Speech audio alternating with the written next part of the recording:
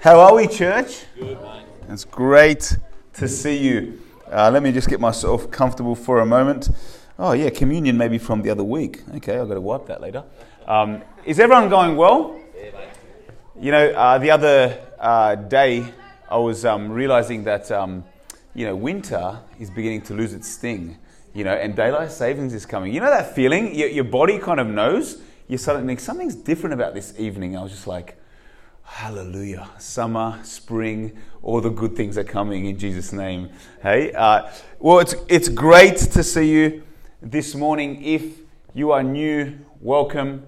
If you are just an existing, not just, but if you're an existing member of this church, it's great to have you come along and it's great to have you come along and honestly, it's always an honor to bring the word and to be with you as we continue on our journey, learning and growing together in Jesus Christ. Right? This is all about us coming together, and what a special place it is to be.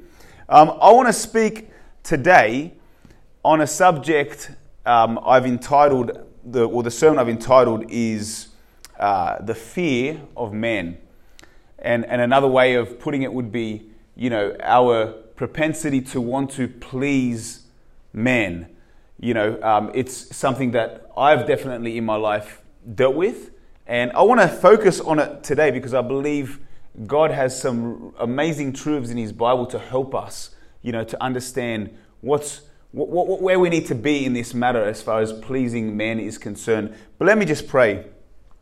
Dear Lord, I thank you for this morning. Thank you, Lord God, that there was such a rich sense of your presence in worship, Lord. Such a beautiful place just to be able to worship you, Lord God, to be grateful to you, Lord. And I just pray, Holy Spirit, that now you would help me bring the word. I just pray that hearts would be receptive and you would speak, Lord. We want you to speak. We want you to minister to people's hearts, Lord. We want to make sure, Lord God, that every time we speak in this church, it's in tune with what you're saying, Holy Spirit, to your body, to your church. So I pray that would happen this morning in Jesus' name. Amen. Amen. So I want to preach a sermon I've entitled The Fear of Man. Let me start by maybe talking about what do we fear of man? What actually is it that we fear of man? Well, it could be the fear of rejection. Maybe once rejected, we hesitate to embrace relationships. If you've ever been stung before, you avoid wanting to be stung again. And the fear of embracing relationships can be a factor. The fear of loneliness, maybe. The fear of being exposed. I'm afraid to open up in case my trust is betrayed again. Has anyone's trust ever been betrayed when you've opened up, apart from me? Yeah, thank you. There's a couple. The fear of being exposed. The fear of being misunderstood. You justify everything you say and everything you do because, God forbid, somebody doesn't understand where you were coming from. Right? The thought of somebody thinking, what did he mean by that? The fear of being understood properly. The fear of hurt or disappointment. That's a factor. The fear of being disrespected. Depending on what culture you're a part of. I know that the Polish culture is very much about respect, and the fear of being disrespected is something that can be a factor for some of us. The fear of disapproval. I was actually speaking to a student at the school, and they were talking about how hard it was when COVID happened, right? And they were like suddenly gone from being in the classroom to all their socializing being on social media. And sometimes the negativity of social media, right, and of appearing a certain way, there's a lot of people that are, not liking your comments, or, they disapprove what you say. And she was just talking about how difficult it was to navigate that time when that was her opportunity to be with people, and yet, the fear of not fitting in, or the fear of not being approved by others, can also be something that is a burden for some. I know, the filters on Instagram, people work very hard at portraying themselves in a certain way. How do I appear before man? Because the thought of being disapproved can be a real weight and a real fear factor for many. For somebody not to like me or to think that I'm what I hope they think I am is a factor at times. What about the fear of disapproval from family? I know many years ago, my wife and I made a decision. This was like before kids. No, we had 2 children at the time, Joseph and Isaac. But we made a decision to leave my father's church at the time and to go to Joe's father's church. And I just remember the fear that I had of approaching my father. Family. Approaching him was like the thought of not having his approval was like paralyzing me. It was like, I believe it's the right thing for us to do, but how can I do it? Because if I do it, he's not going to approve me. And the very thought of that was, for me, it was paralyzing. It was like, it troubled me. I lost my peace. I lost my sleep even, thinking about that conversation. How is it going to go down? And it wasn't pleasant. But the factor of being afraid of approval from family, perhaps. I even thought about, as a new pastor, being afraid of being liked by the congregation. Imagine that, right? Coming to Canberra, giving up our life in Penrith, and then the fear of, but what if people don't like us? Or what if people don't agree with decisions that we believe we should make in the church? The fear of that. It's funny because whether you've been a Christian for a short period of time or a long period of time, the factor of fearing man can always be something that arises in our life. Family is always family, right? It doesn't matter if it was family when you were under the roof of your father or now when you've got kids. It's still, I don't want to get the disapproval of family. What about the fear of not belonging? I don't belong. And the fear of that causes me a lot of worry and stress. The fear of lacking recognition. So, to begin with, what does the Bible say about fearing man? Because it happens, right? We fear men at times. But what does the Bible say about it? Because it's important to understand and to learn what the Lord says about the fear of man. It says in Proverbs 29:25, it says this: "The fear of man brings a snare, but whoever trusts in the Lord shall be safe." Now you might be curious about the picture. It's a weird picture to be to come up with the scripture. Why is there a bull with a hook? Because the actual snare, the fear of the man brings a snare. The actual meaning of the snare is a noose for catching animals. This is the description of this word, a noose for catching animals, a hook for the nose, right? A nose ring is inserted into the nose of an animal. Nose rings are used to control bulls and occasionally cows. Isn't it a crazy description that the fear of man is almost as if we put a hook in our nose and we are pulled in the direction depending on what will please man. Now I'm this way, and now it's being pulled this way. And as long as man is pleased, that's okay. I'm going in the direction of pleasing man. Yeah. Crazy description, right? Yeah. And it's quite shocking when we realize that maybe in life, including myself, I'm talking to myself, right? It's as if we have a hook in our nose and we're being controlled by the thoughts and the worries of making sure that others are okay with us.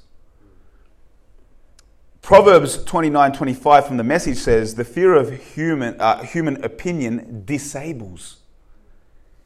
It disables. Trusting in God protects you from that. I was thinking about disables. Disables what? What does it disable? Well, fearing man can disqualify us from fulfilling God's purpose. Right? I've seen it time and time again. Actually, let me read the scripture and then because this is not a new situation that man faces. This is something that has been a factor ever since the Bible days. Yeah. And it says in John 12:42, nevertheless, many, even of the authorities, believed in him, but for fear of the Pharisees, they did not confess it, so that they would not be put out of the synagogue. For they loved the glory that comes from man more than the glory that comes from God. Yeah. I like how it kind of gives you the why, and it makes me think, and it can make us think, why are we so obsessed at times of getting a man's approval and fearing what man would say or think about us? Because it can challenge us, this last bit of the scripture, but for they loved the glory that comes from man more than the glory that comes from God. And back to my point, fearing man can disqualify us from fulfilling God's purpose. We have seen that in today's day and age, right?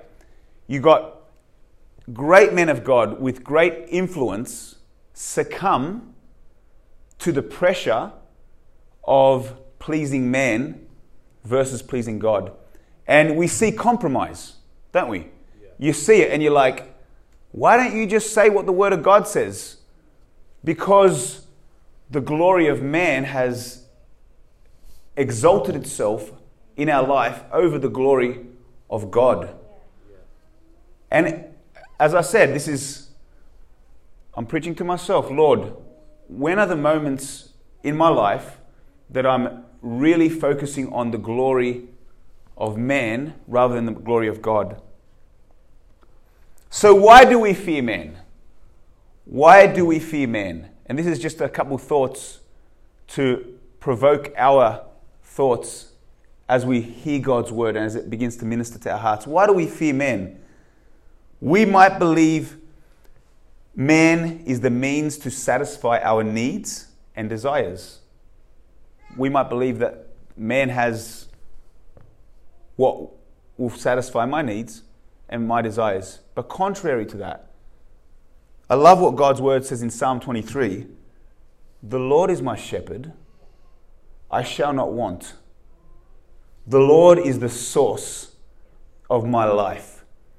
I shall not want, needs, desires, not man, in God. They are met in God. Maybe we believe man is the source to solving or creating our problems. Maybe that's a factor. I love what Romans 8:28 says. It says, and we know that all things work together for good to those who love God. Even in the challenges, when we are in God, or it says to those who are called according to his purpose, all things work for good to those who love God. So even in the challenges, God, when we are submitted to God, he can turn what was difficult for good. Why do we fear man? Maybe we are preoccupied with what man can do to us above what God can do to us. Maybe that's a factor. And the Bible says this, Matthew 10:28. And do not fear those who can kill the body, but cannot kill the soul, but rather fear him who is able to destroy both soul and body in hell. I like how it's a very clear challenge for us. Don't fear man. Fear God. Because man is limited in what they can do to us. God is not. And God's a good God. When it says, but fear God, who can destroy both our body and our soul in hell. But then we've got to remind ourselves that thank God that we have a good God. And He's a God that we can trust. And that's what the second part of that Proverb 29:25 says. That you're safe when you trust in God. Lastly, last little thought to think about. Maybe we lack a genuine love for God. Maybe. 1 John 4:18 says this. There is no fear in love, but perfect love casts out fear, because fear involves torment. And I'm thinking about torment. I'm thinking about even the revolving thoughts of, what do they think about me? Am I approved? Am I good enough? The circulation of thoughts can be quite tormenting at times. But he who fears has not been made perfect in love. We love him because he first loved us. So how do I grow and develop that perfect love that casts out fear? How? Because I want to know. Because at times I revert to the fear of man. How do I grow and develop that love that drives, that casts out all fear? Because I want to overcome the fear of man. The Bible says it in that passage. We love him because he first loved us. And a couple of weeks ago, I spoke on developing a habit of dwelling in the secret place of the Most High, and we read from Psalm 91. And I'll just the first part of it says, he who dwells in the secret place of the Most High shall abide under the shadow of the Almighty. I will say of the Lord, he is my refuge and my fortress, my God, in him I will trust. He who dwells, we spoke about dwells. Dwells is not casually visit. Dwells is not, on the way to work, a quick prayer. And I'm not saying that's bad. I'm just saying those who dwell in the secret place of the Most High shall abide under the shadow of the Almighty. David, King David, was a man who dwelt in the presence of God. Yeah. He made a habit of it. Yeah. He's a guy that we can kind of look in the Bible as an example. Yeah. Somebody who dwelt in the presence of God. He made God his refuge and fortress while being surrounded by enemies on every side. Yeah. Now, when I'm talking about enemies, I'm not talking about just disapproval, the enemies of our world that put us down or make us feel lower. I'm talking about real enemies with spears and with swords and with, the absolute goal to kill David. But he made God his refuge and fortress while being surrounded by enemies on every side. He wrote a psalm that has ministered to me on many occasions, on so many occasions that we're going to go there this morning. And I'm going to just allow the Lord's word to minister onto you when I read through this psalm. The psalm wasn't written, before I go there, the psalm wasn't written from a place of head knowledge, but rather from a place of revelation. Yeah. From a place of coming to the dwelling place and finding security. Finding what you can't find in man. Yeah. Yeah. Finding a safe place that only belongs to God. Yeah. Having that hole, that God-shaped hole filled by only one, by God. This was a place not from that he wrote this psalm, not from head knowledge, oh, yep, this is the theory. No, this was a place that he wrote this from a place of revelation while dwelling with the Lord, surrounded by enemies. I believe this psalm, church, can help us overcome the fear of men by hearing, because faith comes by hearing, right?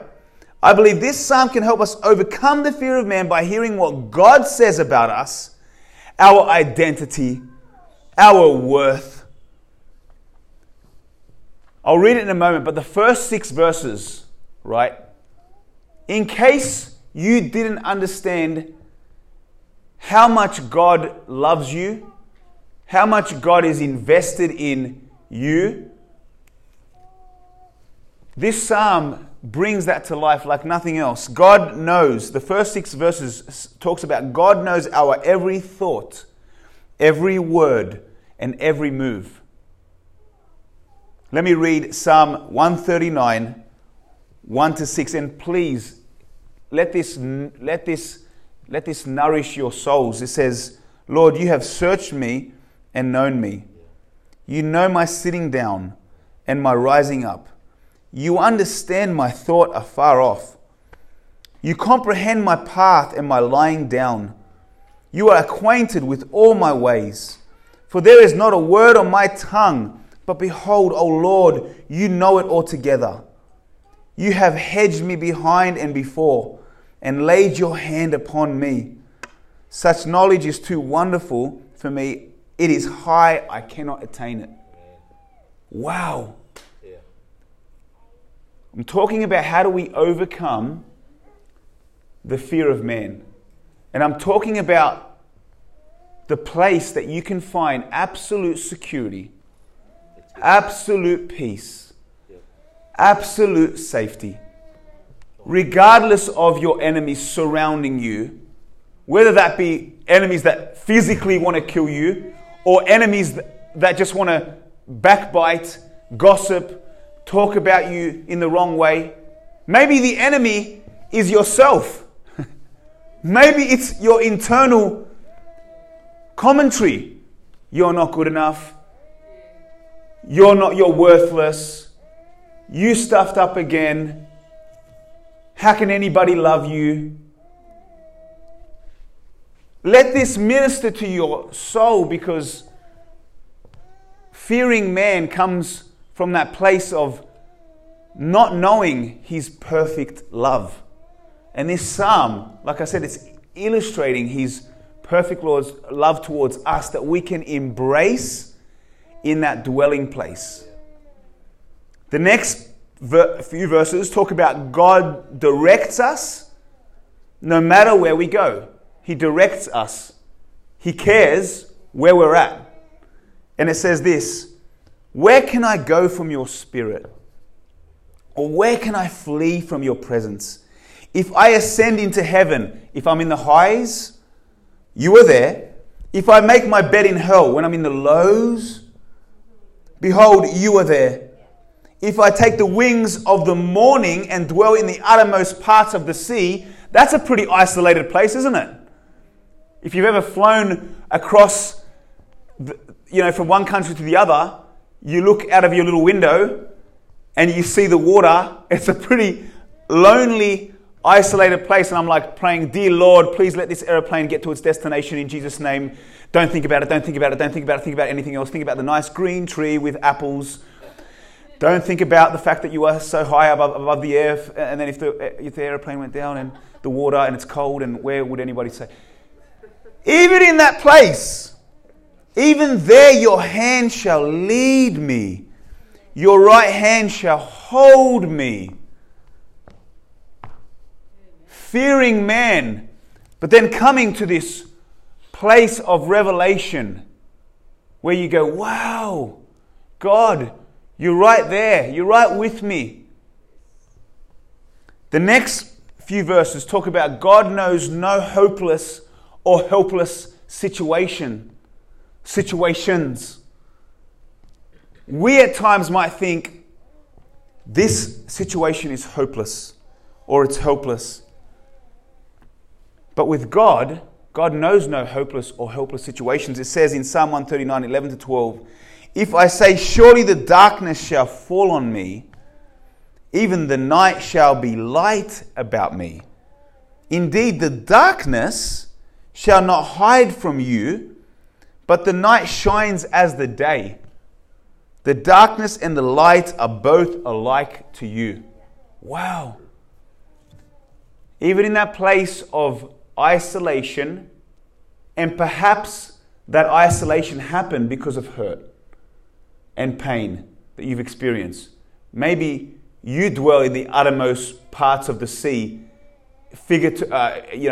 metaphorically speaking, isolating yourself because in that place, I'm not going to be hurt again.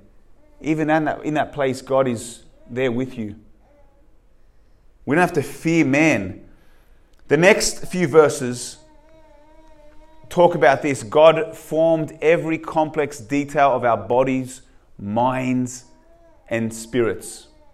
And I love this because, I was talking to that girl at the school, and when she talked to me about the difficulty it was to sometimes navigate negativity on social media, and yes, she knew that maybe she should just cut it off, but she didn't have this knowledge of God being somebody who's with her, right? She just has the need to get approval from man, and the disapproval, the worry of disapproval is a very frightening thing. But what I said to her, I said, she's doing an assignment, and I go, I got a chapter for you it has ministered to me on many occasions. The times that I have felt like my self-esteem was the lowest, right? The time I felt like my self-worth was the lowest, and people would put me down, laugh at me or whatever, I would run to this as my medication, as my food. And it says this in Psalm 139:13, it says, for you formed my inward parts. You covered me in my mother's womb. And it's funny because this passage, by the way, is what Anton mentioned this morning. So the Lord is speaking. I will praise you, for I am fearfully and wonderfully made. Marvelous are your works, and that my soul knows very well. My frame was not hidden from you when I was made in secret, and skillfully wrought in the lowest parts of the earth. Your eyes saw my substance, being yet unformed, and in your book they were all written, the days fashioned for me, when as yet there were none of them. Whenever you have a moment where we begin to elevate man's perspective, man's point of view on us as people, come back to what God says. Get your definition of who you are, your identity. Let it be formed by what God's word says and not what others say. Let us rid the need to please man. Let us overcome the fear of man by having a revelation of what God's word says. The next couple verses, God constantly thinks of us and is concerned with the details of our lives. And says this, how precious also are your thoughts to me, O God. How great is the sum of them. If I should count them, they would be more in number than the sand. When I awake, I am still with you. Is anybody feeling a sense of, God, you're magnificent. God, you're great. Embracing what you said can help me move forward, can help me be a confident human being, not by what others say, but by what you say, Lord. Yeah. And let me finish on this one. The last couple verses, and I didn't finish the whole psalm. There's a part there that I didn't go through, but this last part says, God searches our hearts and will purify our motives. What I love about God is God disciplines those he loves. And God is a jealous God.